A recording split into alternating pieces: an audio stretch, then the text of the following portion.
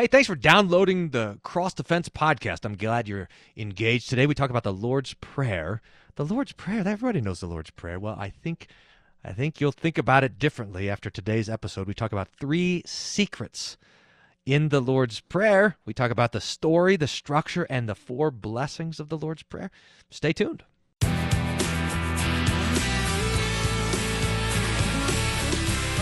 Hey, welcome to Cross Defense. Every week we gather together around this microphone, or I'm around the microphone, I suppose you're around a speaker, and we talk about theological things because there's nothing better to talk about. Don't we forget so easy that the best stuff is this stuff, is the Lord's Word and the Lord's kindness. I'm your host, Pastor Brian Wolfmueller, pastor of Hope Lutheran Church in Aurora, Colorado, host of Cross Defense. I got a YouTube channel, by the way. I should mention that. I'm supposed to mention that kind of stuff every now and again. Wolfmueller 1. Some of you are watching this segment on the YouTube channel. If you're watching on YouTube, this is a podcast. If you're listening to the podcast, there's this on YouTube. And if you're listening live on the radio, YouTube and the podcast is also there. Today, we're going to talk about 3 mysteries hidden in the Lord's Prayer. I don't know how this is going to work. You have to tell me after it's done. We want to look at the Lord. Look, the Lord's Prayer is so common. It's so well known, and I think it's probably the best known Bible passage for almost every Christian. If you have any part of the Bible memorized, it's the Lord's Prayer. In fact, on our catechism memory program that we have here for the children at Hope, it's the number 1, and normally the kids can get it when they're 3 or 4 years old. They memorize the Lord's Prayer, and I think the Lord's Prayer is the last thing that we remember when we're dying, and you're forgetting everything. The Lord's Prayer is still there at the end. Our Father who art in heaven, you say it, and people can jump in. They know the Lord's Prayer is so well known that it becomes, you know that old saying, familiarity breeds contempt. We become so familiar with the Lord's Prayer that we miss the wonder. And so I want to try to crack it open today, crack open the Lord's Prayer. We're going to come at it from 3 different angles and see if we can reinvigorate our theological imaginations when it comes to this most precious gift, the Lord's Prayer. It's given to us in the Sermon on the Mount in Matthew, the first part of Matthew, also in Luke chapter 11. Jesus teaches his disciples, and he gives them this prayer, introduction, the 7 petitions, and the conclusion. Now, we're going to spend the second secret we're going to talk about is well, let me just tell you in the order. The first secret is the story of the Lord's Prayer. The second secret is the structure of the Lord's Prayer. And then the third secret is the 4 blessings of the Lord's Prayer. So that's our topic. We're going to do it until Ian stops us for breaks, and then we're going to keep doing it again until we run out of time today. So that's the plan. So the number one mystery of the Lord's Prayer is the story of the Lord's Prayer. We often think of the Lord's Prayer as, we do this all the time, I think. At least it might be me. You guys let me know if this is just me or if you do it as well. Like, we look at the 10 Commandments as like 10 disconnected things. Don't do this and also don't do this. But when we study them, we see that they fit together. We were talking yesterday in Bible class about the 3rd article of the Apostles' Creed. I believe in the Holy Spirit, the Holy Christian Church, communion of saints, and so forth. And we think of it like 6 different things that we believe in. The Holy Spirit over here, then the Holy Christian Church over there, and so forth and so on. But they fit together. They make a story. The Holy Spirit is the one who builds the Holy Christian Church, which is nothing other than the communion of saints made holy by the forgiveness of sins and looking forward to the resurrection of the body and eternal life. They all fit together. And the same thing is true with the Lord's Prayer. There's a story that's unfolding in the Lord's Prayer. And I want you to imagine it this way. See if we can see it. Now, this could be told better. I'm just on the edge of this, so you guys have to be patient. We'll do this again in 5 years. It'll be a lot better. But I want you to imagine that you wake up one day and you've hit your head and you have a coma. And you don't remember anything except the Lord's Prayer. I mean, you don't remember your name. You don't remember where you're from. You don't remember you don't remember what you do. It's like the Bourne movies, like Jason Bourne. You just wake up and you've got everything is lost about who you are, what you do, where you're going, what's happening, everything except for the Lord's Prayer. The Lord's Prayer is the only clue that you have to who you are. And let's see if we can figure it out, because I think if that was the case, that we could learn, in fact, a lot about what it means to be a Christian. So you say, okay, I don't know my name. I don't know my job. I don't know my identity. I don't know anything else like this, but I just know our Father who art in heaven.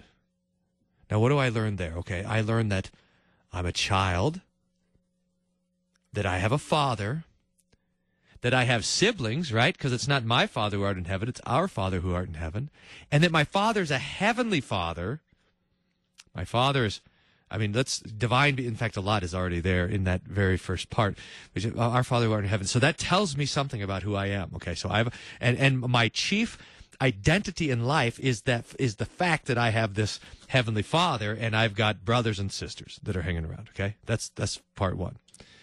And then this is going to be exciting, because watch what happens next. Here comes the next one. It says, hallowed be thy name. Let your name be holy. Now I know that this Father that I have is not some sort of obscure Father, some sort of father, but a Father who has a reputation, a Father who has a name, and that his name is it's not just a good name or a powerful name, it's a holy name. So I have a Father who has a holy name. And so I also am a child with a holy name. I also have that name there, okay? But not only that, then I remember the second petition, thy kingdom come. Now I know that not only does this Father have an exalted and holy name and a good reputation, maybe he's a famous sort of father, but that he is a father with a kingdom. In other words, my Father is a king. That makes me a prince. Or if you're a lady listening, a princess. And I'm the son or I'm the daughter of a king who has a kingdom. Now, this is exciting stuff. Now, as I'm learning this about myself, I say, oh, I'm not just a nobody. I'm part of a famous royal family. Now, that's quite wonderful. I'm part of a kingdom. That's great. And now I'm looking around trying to figure out, well, where's the kingdom? Where is it? And I realize that thy kingdom come. I realize that his kingdom is a coming kingdom.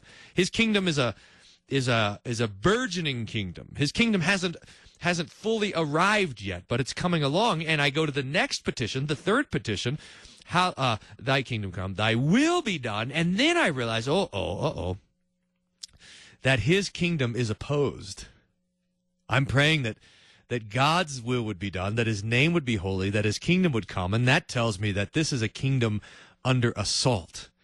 That I'm the son, or you're the daughter of a king who has of a father who has a kingdom, and that kingdom is now being attacked from every side. That there's a war, and we're in the middle of the war. I'm a prince at war. And no doubt I would be, because I'm the son of that particular king, that I'm a soldier in this battle. Now, this is really quite, so that you see that all these things are revealed to us, just even in the first part of the Lord's Prayer. It's really quite stunning to think about. Then we get to the next part, and things change a little bit. Because these first three petitions are telling me who I am, and who my family is, and who my Father is, and what's the condition of his kingdom. But now, the last four petitions are going to start telling me, what's my state? Where am I? And we get to the fourth petition, give us this day our daily bread. And I realize, I'm not in the kingdom. I'm not sitting at the banquet table of the king. I'm out sojourning and wandering away from his kingdom, such that I need provision, even just a little bit of provision, to make it through the day. That I need his help just to stay alive as I'm out in this pilgrim life. And then the fifth petition, forgive us our trespasses. I realize that there's a danger here, that the holiness that my heavenly Father has, that his holy name and his holy kingdom, that I am not in concert with that holiness. That I, because of my own sinfulness, because of my own failure to live according to this holiness, that I need forgiveness, that I need mercy from him, that I need to have the king's generous thoughts towards me, that I'm living in risk of angering the king, and yet at the same time the king has provided a way to have mercy on me and to be able to forgive me and to welcome me as his child in his kingdom. Wow. Now that petition there is going to set me on a quest to figure out how he did that, which ends, by the way, at the gospel. That's what Jesus was doing on the cross. He was making a way that the King, the Father in heaven, can forgive sinners. And then the last two petitions, lead me not into temptation, but deliver me from evil. In a way, I'm under I'm in the enemy territory, and I need to be guided as I navigate through the enemy territory until finally I'm rescued from there and brought into the Father's kingdom. That Jesus is going to come and rescue me from the kingdom of darkness and transfer me into the kingdom of light, the glory of the only begotten Son of God. So that now I realize that I'm in enemy territory, and that I want to live accordingly as I bear the name of my royal heavenly Father around in this life. Now that tells me quite a bit about who I am. Can you imagine it? How wonderful this is? That all of this is given to us in the Lord's Prayer. I remember I was reading some Luther sermons a couple of years ago, and he tells this story. It's about, he says, if you could imagine yourself waking up and trapped in a dungeon of a castle, and you think, oh boy, this is really bad. I'm in the dungeon of this castle, and it's dark, and there's rats all over it, and it stinks. You're kind of rotting away there. You think, wow, that's pretty bad. But then one day, you hear an approaching army, and they start to barrage the castle with catapults, and these stones are hitting the castle. Boom! And the walls are shaking. Boom, and the whole place is, you think, going to collapse on you. And you think, oh man, if it wasn't bad enough that I was living in this dungeon, but now I'm in this dungeon that's about to collapse. Now this is horrible. And this is how Luther pictures this life. I mean, here we are in this life, one day after another, marching closer and closer to death. And if that's not bad enough, we have all these assaults of the devil and the world and the flesh. Boom, boom, boom. It's just falling apart. But Luther says this is a miserable picture until you realize that the attacking army is the army of your Father who's come to rescue you. And then that changes everything, because then every time one of the stones hits the side of the castle wall, boom, you think, I'm 1 minute closer to deliverance. Boom. 1 minute closer to rescue. Boom. 1 minute closer to being pulled out of the dungeon and brought into safety into my Father's kingdom. Now, this is the picture of the Lord's prayer. Deliver us from evil. And it's the way that we think about the sufferings of this life. I mean, here comes this bad news, the death of a friend. Boom. Or the temptation to sin. Boom. Or the news of our own sickness. Boom. Or the failures that our regrets and our shame. Boom. One after another. But we recognize that every single one of these shattering blows is one step closer to rescuing us from this vale of tears, to bringing us into the presence of our Father, the Heavenly King. It's fantastic. So that the Lord's Prayer is telling a story. It's telling a story of who God is for us and who we are in Christ. The Lord's Prayer is a narrative. It puts us rightly in, I wish I had a better word than relationship, but it puts us rightly in relationship with God and with our fellow man. It tells us that we're pilgrims in this world, that we're wandering far from the Father's kingdom, but that we belong to that kingdom, and that by His Word and His Spirit, that kingdom continues to come to us. That's fantastic. So that is mystery number 1 on the Lord's Prayer. Secret number 1, that the Lord's Prayer tells a story. I hope you'll let me know what you think about that, that you'll send me some notes. The best way to do that, by the way, on the website, wolfmueller.co, WOLFMUELLER.co, and there'll be a contact button there. I think that's the best way to get a hold of me. Those come right to my everything, email, phone, and I see those social notes. And I love to hear what you think about this, the Lord's Prayer as story. The second secret to the Lord's Prayer, and it looks like we got about 4 minutes before we go to the break, so we'll start in onto this one. In fact, we might be able to finish this one and leave the last 2 segments for the big stuff, which will come in the third secret, the 4 blessings of the Lord's Prayer. But the second secret is the structure to the Lord's Prayer. Now, this has to do with the first, but we want to recognize that there is a particular structure in the commandments. We were talking about this yesterday in our bonus Bible class. By the way, I don't know how you guys do it, but at Hope we have Bible class from 11 to 12, and then we have Bible class 2 from 12:15 to 1. I'm bragging about the people here. They want bonus. So we had bonus Bible class. It's also because I'm a short timer. I'm only here for the rest of May. So we were talking about this in our bonus Bible class, the structure of the Lord's Prayer, and someone said, "Hey, Pastor, you should write a book about that." And I said, how about I just talk about it on Cross the Fence? So that's what we're doing. Now, we often miss this structure to the Lord's Prayer, that just like the Ten Commandments have two tables, remember the Ten Commandments came down and Moses had two tables, and so the law has two parts. And Jesus says, what's the greatest commandment? Love the Lord your God and love your neighbors yourself. So we have these two tables, love for God and love for the neighbor. And so we have to see the structure of the Ten Commandments, that there's these two parts. Well, the Lord's Prayer has a very, very similar structure. There's two tables to the Lord's Prayer. Remember, there's 7 petitions. And the first 3 we can call the thy petitions, and the last 4 we can call the us petitions. The first 3 petitions have to do with things of God. Hallowed be thy name, thy kingdom come, thy will be done on earth as it is in heaven. And then the last 4 petitions have to do with the things of us. Give us this day our daily bread. Forgive us our trespasses. Lead us not into temptation. Deliver us from evil. So just like the 10 Commandments have the first 3 towards God and the last 7 towards the neighbor, so the Lord's Prayer has the first 3 towards God and the last 4 towards our life in this fallen world. And this is an incredible sort of thing to see, that the Lord's Prayer is kind of expanding the things that we need. Now, we'll talk about this in a little bit because I'm getting the break warnings now. But the Lord's Prayer is going to be an expansive sort of thing. It's going to expand the way that we think about our lives.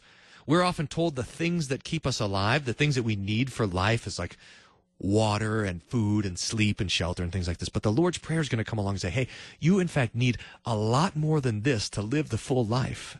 And here they are. Here's the 3 things that have to come to you from God: His name, His kingdom, and His will. And here's the 4 things that you need from God to navigate through this vale of tears. So that's the second secret to the Lord's Prayer, that there's a structure that's in there. And we have the first table and the second table of the Lord's Prayer. Okay, now that's setting the table for the last secret of the Lord's Prayer, which is the 4 blessings of the Lord's Prayer, which we're going to spend the rest of the time talking about after the break. You're listening to Cross the Fence. I'm your host, Pastor Brian Wolfmueller, pastor of Hope Lutheran Church in Aurora, Colorado. Stay tuned to the break, and we'll be right back.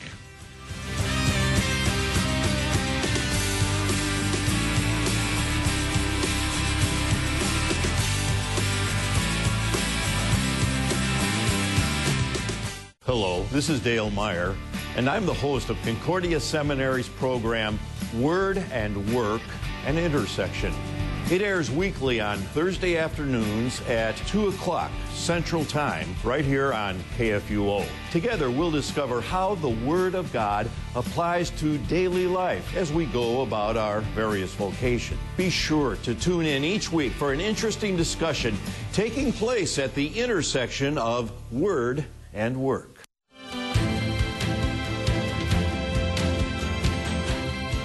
This week on Issues Etc., we'll get a review of the movie Avengers Endgame from Pastor Ted Giese.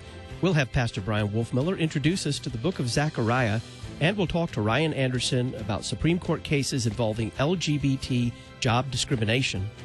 Issues Etc., live weekday afternoons from 3 to 5 on KFUO. Concord Matters is a show seeking agreement in Christian confession. I'm Pastor Charles Henriksen, one of the hosts of Concord Matters, heard on worldwide KFUO each Tuesday at 2 p.m. Central and a repeat on Saturday mornings at 10 a.m. Central. We take an in-depth look at the Book of Concord with some fine Lutheran theologians. Concord Matters, live on Tuesdays at 2 p.m. on worldwide KFUO, the messenger of good news. The story of Worldwide KFUO is a tale of technology. Radio was new in 1924 when KFUO was born to serve Christ the Savior. Now, KFUO is still finding new broadcast technologies so we can spread the gospel to the world via the web, smartphones, tablets, and new intelligent speaker devices. And when the next big thing is unveiled, we'll be there too, broadcasting the good news at the forefront of technology. We are Worldwide KFUO.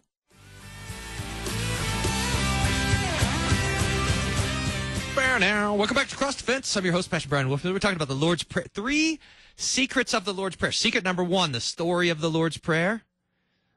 I don't know if that blew your mind. It blew my mind when I talked about it. If it didn't blow your mind, it's not the fault of the Lord's Prayer. It's my own fault for not being able to get you there in your own imagination. But the Lord's Prayer tells a story, who God is and who we are. Then the second is the structure of the Lord's Prayer. We can dig into the Lord's Prayer and see that it has parts, that there are seven, and remember that petition doesn't mean like just thing that we ask for. We should probably think about petition like we think about it in the context of the government. That you see all these guys like the Greenpeace guys wandering around downtown, and they want you to sign their petition. If it has so many signatures, it can be presented and so forth. That the Lord is actually giving us access to his throne and his presence to be able to ask him things. We're going to talk about that in a minute because that's amazing. And in these 7 petitions, we have the 3 things that belong to the Lord and the 4 things that belong to this troubled life. I think there's a relationship between the 10 Commandments and the Lord's Prayer. And probably what's very interesting is that the first table of the 10 Commandments has to do with the first 3 and the last 3 petitions. And the 4th petition of the Lord's Prayer has to do with the last table of the law. It's like an embedded fractal, but maybe I need to draw a picture for that, so we'll do that a different way. But the third secret of the Lord's Prayer is that there are 4 blessings in the Lord's Prayer. And we want to dig into those guys in the rest of the show. Now, the 4 blessings. The first blessing is the command to pray. Now, this is amazing to think about because we often don't think about it. In fact, a lot of times, and this will be presented like in movies and in drama, that you'll see someone like come to the end of their rope and they'll just kind of throw up a prayer to heaven. Like they'll look up at the sky and say, if anybody's up there, if you can hear me, that prayer is this act of what? I don't know, that like we God wants us to pray. He's like up there waiting for us to pray, and he's sort of upset that we don't pray as often as we ought to pray. He's like your mom when you've gone off to college. My poor mom, when I went off to college, I would never call.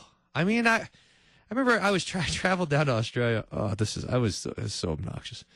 And I was like 17, and I was wandering around the outback. My poor mom was at home worrying sick about me. I knew she wanted to hear, but I'd call like once every 10 days to say, "Oh, hey, Mom, still alive?" You know, once I had to call, and the phone call started. "Don't worry, Mom, everyone's okay." That's just, don't you want to? I mean, you could imagine hearing that. And so we picture God in heaven. He's like, we're supposed to pray, and he's up there waiting for us to pray. Like, I wonder when Brian's going to come and pray, but he never prays like he ought to. He never, you never call. This is not the picture of prayer. God is on the throne of the universe. And it's not like you just can waltz into that place and ask for anything you want to. At least that's not what we ought to think about it. I mean, even if you have a military structure, again, we were talking about this yesterday. If you have a military structure and you are down lower on the ranks and you want to talk to someone who's above you on the ranks, you have to ask for permission to speak. At least I think you do. That's what they show in the movies. And if you have something that you really, like something could get you in trouble, you have to say permission to speak freely, right? You just can't talk to the person above you. You can't just walk into their room or walk into their desk and ask for anything. And imagine that for a king. We have the picture of it in Esther.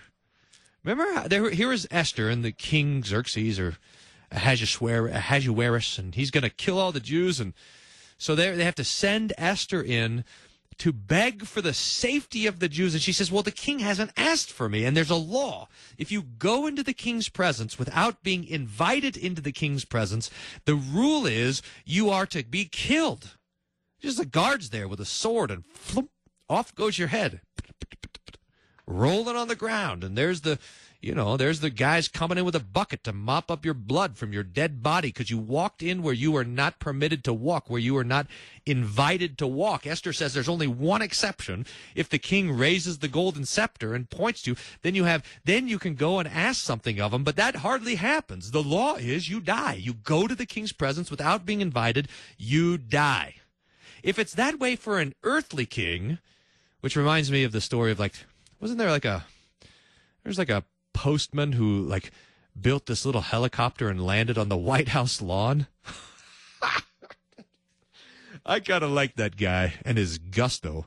But you can't just walk into the White House without being invited. You can't just land your little homemade helicopter on the lawn of the White House. You'll have the Secret Service all over you. You're going to be in prison. In other words, you cannot go into the presence of someone, even on earth, who has that kind of authority. You can just go into their presence unless you're invited into their presence. And if that's how it is on earth, how much more should it be for God? We would never dare to go into the presence of God without being invited. To try to stand before the Lord and to offer him a single petition without being invited. I mean, imagine if we didn't have the command to pray. I think that we'd have to do it this way. Every church would probably say, okay, well, look, we need to pray because we need the Lord's help for this thing or that thing, but it's a frightful sort of thing. So you'd get the whole church together and you say, okay, what do we want to pray for? And you'd make a list of like 10 things you want to pray for and say, okay, we're going to risk praying for one of them, which is the most important, the most essential thing for us to ask for, and you'd vote on it. Here's number one. We're going to ask the Lord's help for this, to help our persecuted brothers throughout the world, or whatever it is. There's your number one prayer. And then you're going to say, okay, now who's going to pray that prayer? And then you're going to vote for one guy to go into the Lord's presence, the guy that you think has the cleanest hands and the most upright heart, who's going to carry that petition, who has the best chance of surviving the act of offering a prayer.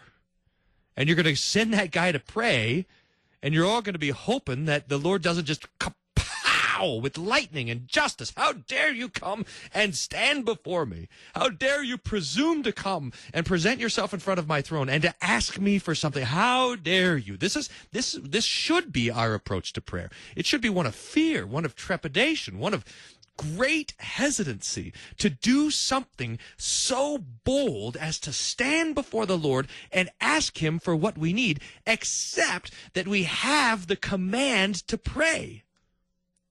When the Lord says, you shall not misuse my name, do not misuse the name of the Lord your God, he's commanding us to use his name rightly, to pray, praise, and give thanks. In other words, the Lord is telling us that I want you to pray. I want to hear from you. I am giving you an invitation anytime and any place to ask anything, to come and stand before me and to present your petitions with me with boldness and with confidence.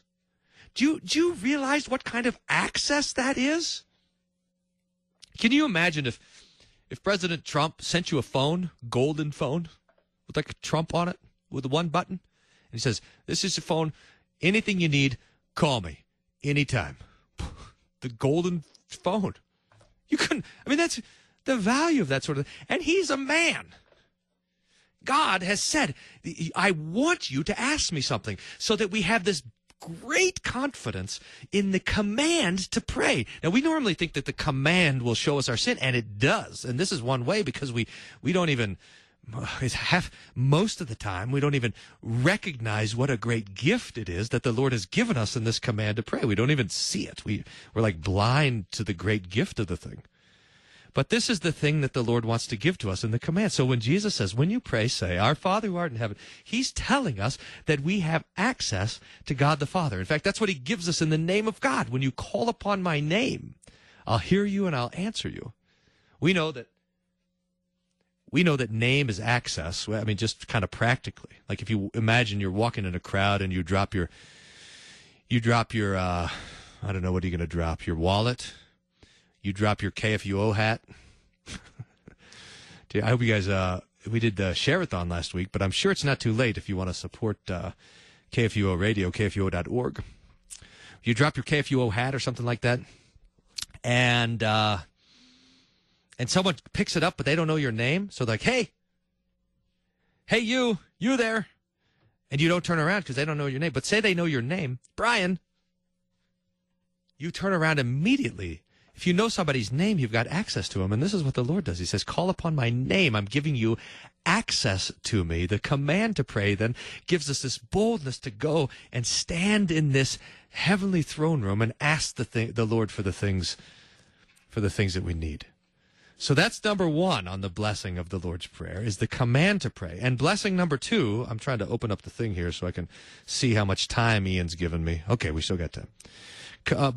Blessing number two is the promise of prayer. Not only has the Lord given us the command to pray, which gives us this great boldness and confidence, it gives us the vocation of prayer, of one who offers petitions, but of intercessor. We have by the command the institution of the office of intercessor, in which we stand to pray for ourselves and for others.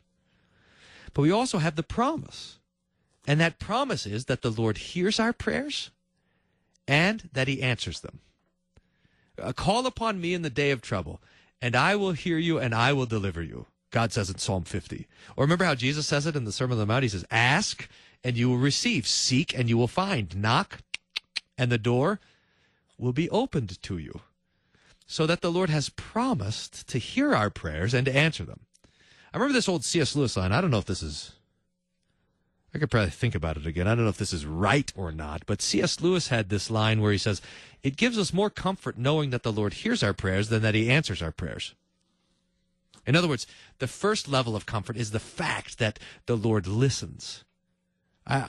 There's something to that. It might not be the whole truth, but it's a partial truth at least, because I have people come to me all the time like, Pastor, it feels like my prayers are bouncing off the ceiling. It just seems like God's ears are closed, that he can't even hear what I'm saying. And we know, we have the promise that that's not the case. That the Lord does hear us because of Jesus. That the Lord does, that his ears are open to the Christian's prayer. So that's the first part of the promise. And then the second part of the promise is that the Lord will answer our prayer. Now, when it comes to the answered prayers, we have all these promises in the Scripture which say, like, ask anything in my name and I will give it to you. Ask anything in the name of Jesus and it will be given to you. We have these kind of, what are sometimes called the blank checks of prayer, these anything petitions. But we want to recognize that the Lord is answering our prayers in accord with what he knows is best for us. Now, it's not too complicated, but maybe it's a little bit complicated to think about. So here's maybe the way into this, because we see examples in the Scriptures of people asking for things, for very specific things, and the Lord not giving it to them.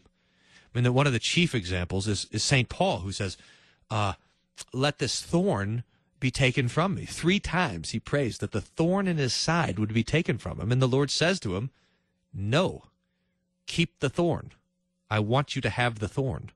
My strength, the Lord says, remember this, my strength is made perfect in your weakness. My grace is sufficient for you. Keep the thorn.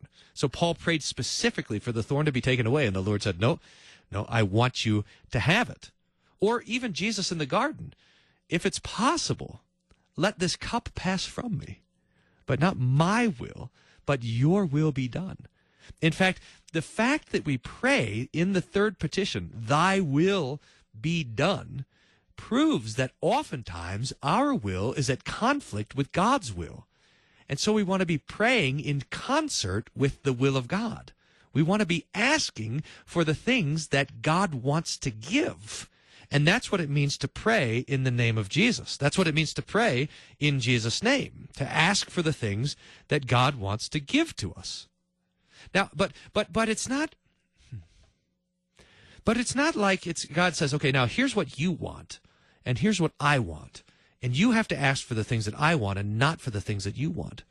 When we are in the name of Jesus, when we are Christian, when we are baptized, when we are in the Holy Spirit, the Lord starts to change our own will so that our will becomes a reflection of his will, so that our desires become a reflection of his desires, so that the things we want are the things that he wants to give to us. So when we pray in Jesus' name, this is what we're praying for. It's not like we say, well, Lord, this is what I want, but you want this, so I'm going to pray for this sort of thing. No, we recognize that the Lord starts to work in us so that the things that we want are exactly the things that he wants. Remember how this psalm says it? I can't remember what psalm. The part in my brain that remembers this psalm doesn't work. So I have to look it up every time. But it says, delight yourself in the Lord, and he will give you the desires of your heart. Now, what does that mean? It means as we delight in the Lord, as we desire the things of God, as we take pleasure in the gifts of Jesus and his presence and his promises, then he gives us the very things that we want. So our prayer arises out of the sanctified heart. Our prayer comes from our true desires that are brought about by the Holy Spirit through the Word of God. And when we pray these things, then the Lord has promised to answer them.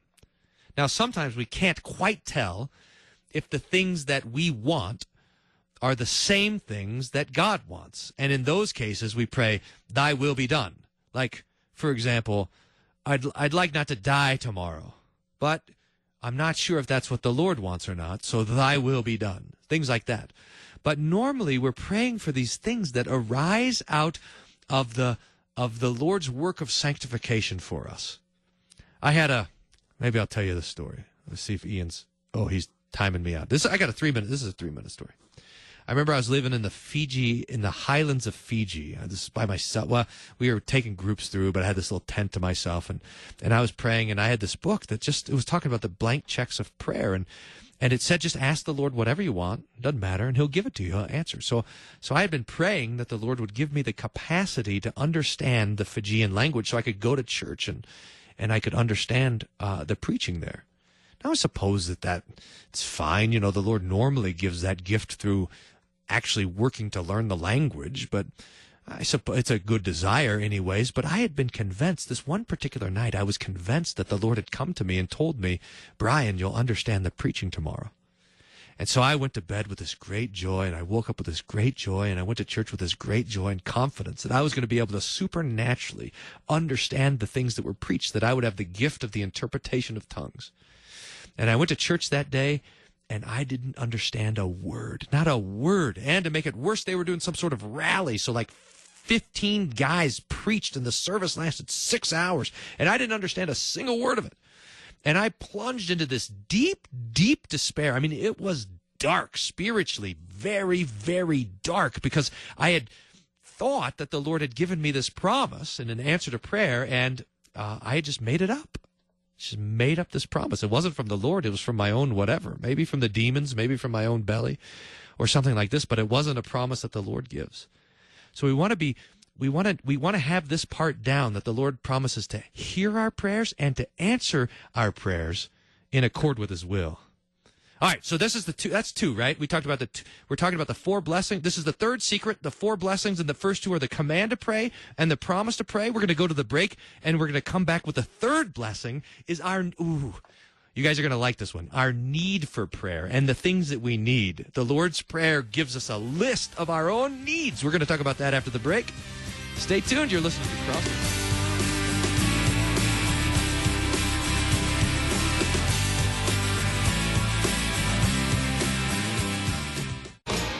Proverbs 27:17 tells us, iron sharpens iron, and one man sharpens another. That's why weekday mornings at 8 a.m., 2 Missouri Synod pastors test their mettle against the Holy Scriptures, certain that not only will they come out better for it, but so will you. The sword of the Spirit is sharp to the touch, but you need practice wielding it. Check out Sharper Iron, 8 a.m. every weekday on Worldwide KFUO.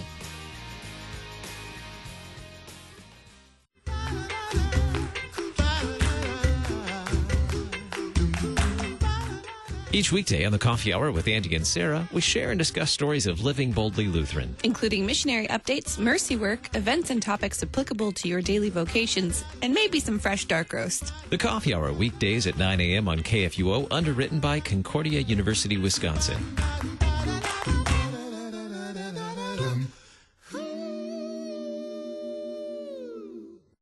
Abraham Lincoln died on this day, April 15, in 1865. His assassination by Confederate sympathizer John Wilkes Booth was less than a month after beginning his second term.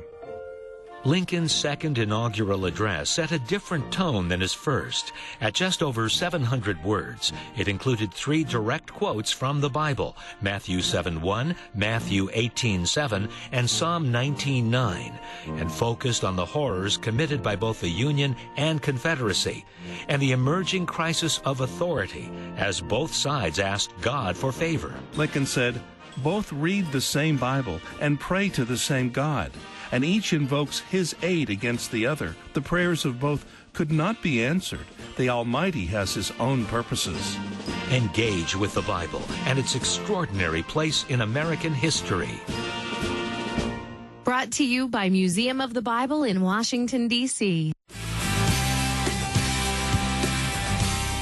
Hey, welcome back to CrossFit. I'm your host, Pastor Brian Wolfmueller, pastor of Hope Lutheran Church in Aurora, Colorado, and talker to you about prayer. We're talking about 3 secrets of the Lord's Prayer. The first is the story, the second is the structure, and the third is the 4th blessing. And so now, this is like the trumpets of Revelation. You get to the last one, and it opens up, but there's all these other ones. So we're talking about the 4 blessings of the Lord's Prayer. And the first one is the command to pray. The second one is the promise of prayer. The third one is our need. The Lord, here's how this goes. Before the petitions of the Lord's Prayer are actually words that we are asking God, they are first God's word to us. And the thing that it teaches us is the things that we need in this life. Now, this is important because if we're left to our own, if you just go to the biologist and you say, what do you need to live? They have this very short list. You need water, food, shelter. That's it. That's what you need to live. Now, that is not the life that the Lord intends for us. I mean, you might need those things to keep your heart beating, but we, in fact, need a lot more than that. And we don't know that we need all that much. We see, left to ourselves, we think that we need a little bit of daily bread. In other words, those things, water, food, and shelter, those are covered in the 4th petition, give us this day our daily bread. But in the Lord's Prayer, Jesus is saying, you actually need a lot more than just a little bit to eat. Now, I think that I did this trick. It was I think this was kind of mean. We had a gathering of pastors here at Hope a few years ago, and I said, okay, we're going to take some prayer requests, and I'm going to take one request for each petition of the Lord's Prayer. I did this on purpose. I mean, again, it's kind of a punk thing to do, but hope you don't hold it against me because the illustration is helpful. Because someone said, okay, I want to pray for so-and-so who has cancer. I hope they get better. Okay, that's 4th petition. Give us this day our daily bread. Prayer for physical needs. Does anyone have any other petitions for any other prayers for the other petitions? And all of a sudden the guys realized that all the things that they would add to the prayer list are 4th petition prayers. This person's sick, this person's suffering, this maybe deliver us from evil because this person is dying. But our prayers revolve around the 4th petition. If left to ourselves and you just made a list, here's my prayer list, I'll bet you that 90% of those things that are on your list, maybe even more, all are included in the 4th petition. Give us this day our daily bread. It's because we feel it. We feel our physical needs. When we're hungry, our stomach preaches to us. You know, it's not very elegant. It just kind of growls. And your stomach is teaching you that you need food. Now, Jesus comes along and says, what you need is God to give you daily bread. And so he clarifies, Jesus in the 4th petition clarifies the preaching of your stomach. Your conscience also preaches, by the way, and this has to do with the 5th commandment, forgive us our trespasses. Your conscience tells you that you've done something wrong, that you are not living in harmony with the right and wrong of the world, that things are bad out there and in here, the things that I've done are wrong and the things that are done to me are wrong, and so your conscience cries out for some relief. Now, your conscience, like your stomach, just kind of preaches in a groan. And every world religion is an answer to the conscience's inarticulate prayer. Here's some good works. Say this meditation. Pray to the saints or whatever. So that every world religion is an attempt to kind of calm down the crying conscience. But Jesus comes along and gives clarity to the preaching of the conscience and says, you know what you need? You need the forgiveness of sins. You need the blood of Jesus. You need my death on the cross to make your conscience feel better. So just like the Lord clarifies the inarticulate preaching of the stomach with give a daily bread, and of the conscience, forgive us our trespasses. And so we pray those two prayers, give us this day our daily bread and forgive us our trespasses, as the things that we feel that we need in this life. But that's not all that we need. We need so much more even than daily bread and a good conscience. In fact, we need the Lord's name and his kingdom, his will, and deliverance and a leading. We need all of the seven petitions are outlining the things that we need. And in this way, the seven petitions of the Lord's Prayer define for us what a full life is. Remember when Jesus says, I came to give you life and life to the fullest? Well, what is that full life? It's a life with the Lord's name and his kingdom and his will and a bit of bread and forgiveness of sins and God's leading and deliverance. That's what the full life that Jesus came to bring us. And so God says, this is the things that you need. But we don't feel it. We don't know it by nature. We don't have a stomach for God's word. I oftentimes wonder if we did. I think I wrote about this in Has American Christianity Failed or something. But having a stomach for the word of God. Can you imagine this? Like you have a little stomach there behind your ear. So every time you hear preaching, you're like, I'm so good. That was fantastic. I'm so happy. And then if you hadn't done your devotions, you'd be like, oh man, I'm starving. You're listening to Cross the Fence, you're like, I can't have another bite. I'm so full, or whatever. And if you listen to some false teacher, like you're watching TBN or listen to Joel Osteen and you get like word stomach poisoning and you're up at night puking words out of your, I'm never going to that place again. Blah. I'm going to review them on Yelp. I can't believe. I mean, this is how. Can you imagine that if we had a natural desire for the pure spiritual milk of the word, how different things will be? I mean, people would be lined up outside church like this was the Texas Roadhouse, calling in for reservations. Just give me a little sermon. I'm so starving. But we don't have it. We don't have a natural indication that we need God's name and his kingdom and his will, that we need his word and his spirit. We don't have anything in us according to that was lost in the fall. So that Jesus has to come and teach us about the things that we really truly need. He has to come and say, hey, you know what you need the most of all in the world? You need my kingdom, my name, my word, my spirit, my will, my goodness, my mercy, my kindness. You need that. You need my word. Man does not live by bread alone, but by every word that proceeds from the mouth of the Father. And yet we have our stomach saying, no, I need bread, and we don't have an alternative stomach saying, no, I need the word. It has to be taught to us by the Lord through the Holy Spirit. So the Lord Jesus is teaching us in the petitions of the Lord's Prayer, the things that we need. Now this cannot be underestimated, the helpfulness of this particular secret to the Lord's Prayer. That and this is how the context of the Lord's Prayer, the disciples come to Jesus and say, Lord, teach us to pray like John the Baptist teaches his disciples to pray, because we don't know what we need. Our need indicators are broken. If left to ourselves, we would be like children. Like, again, the stomach is the example. It just tells you that you're hungry, but it doesn't tell you that you need broccoli and not Twinkies. Your stomach just says, put something inside of me to make this pain go away. But it doesn't tell us the kind of thing. So we need to be taught what is good for us. Well, the same thing is true spiritually. We don't even have the indicator that we need something, much less the indicator of what it is. But this is what the Lord's word is that it satisfies us. So we have these scriptures say, taste and see that the Lord is good. Or Hebrews warns about those who have tasted the goodness of the Lord. That the Lord, open your mouth wide, and I will fill it, so that the Lord satisfies us with his word. And here's another mystery. This is the bonus mystery. That spiritual satisfaction works differently than material satisfaction.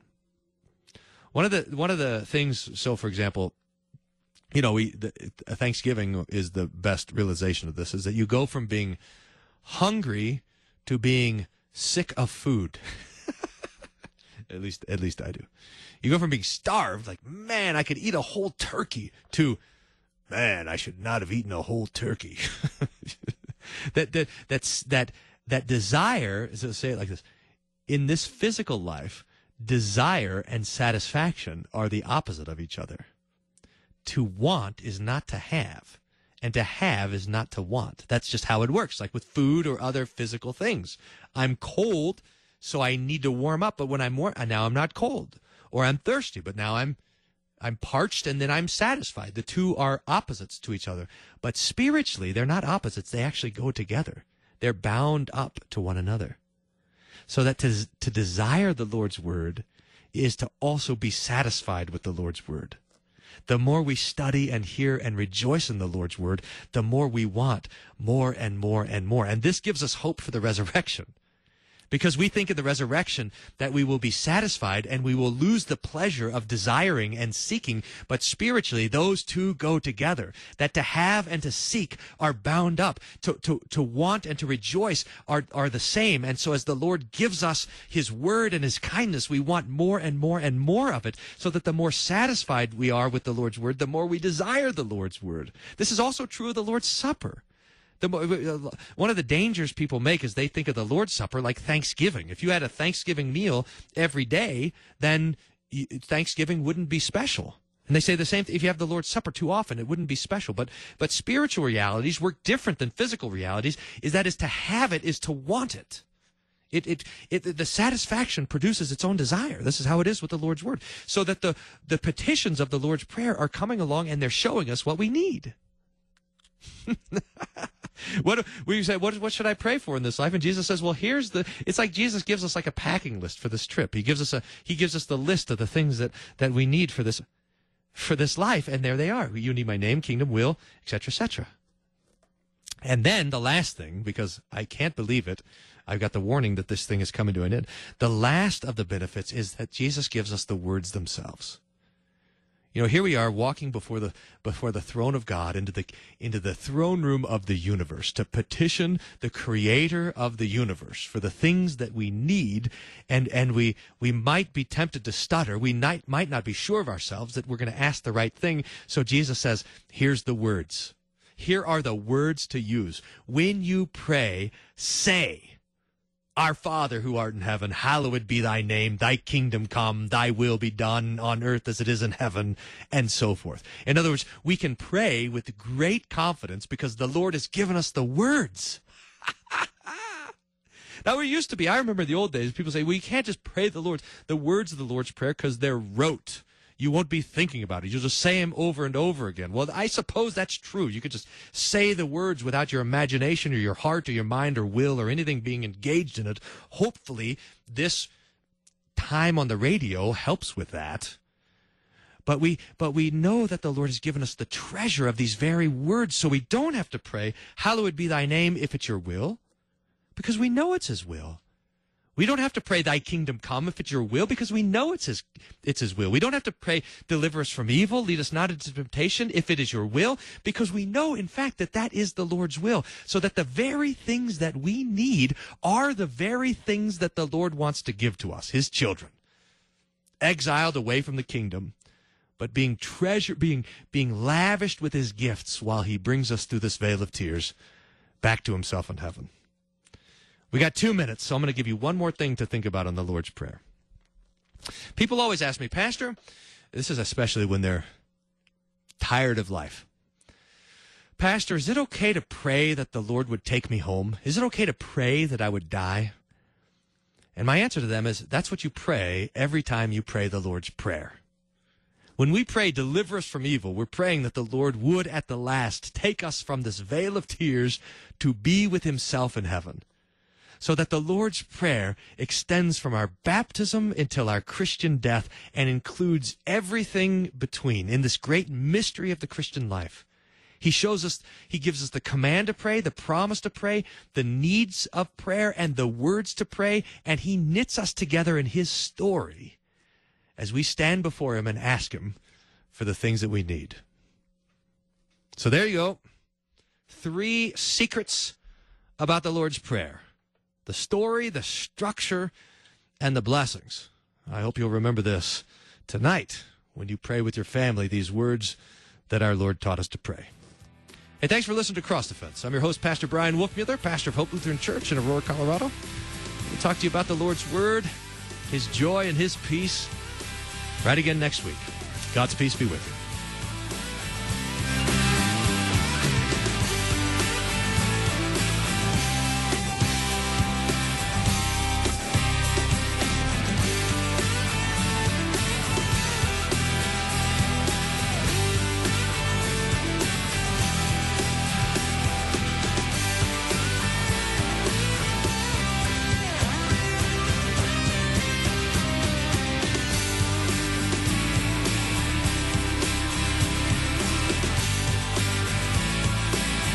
Cross Defense is a production of KFUO Radio.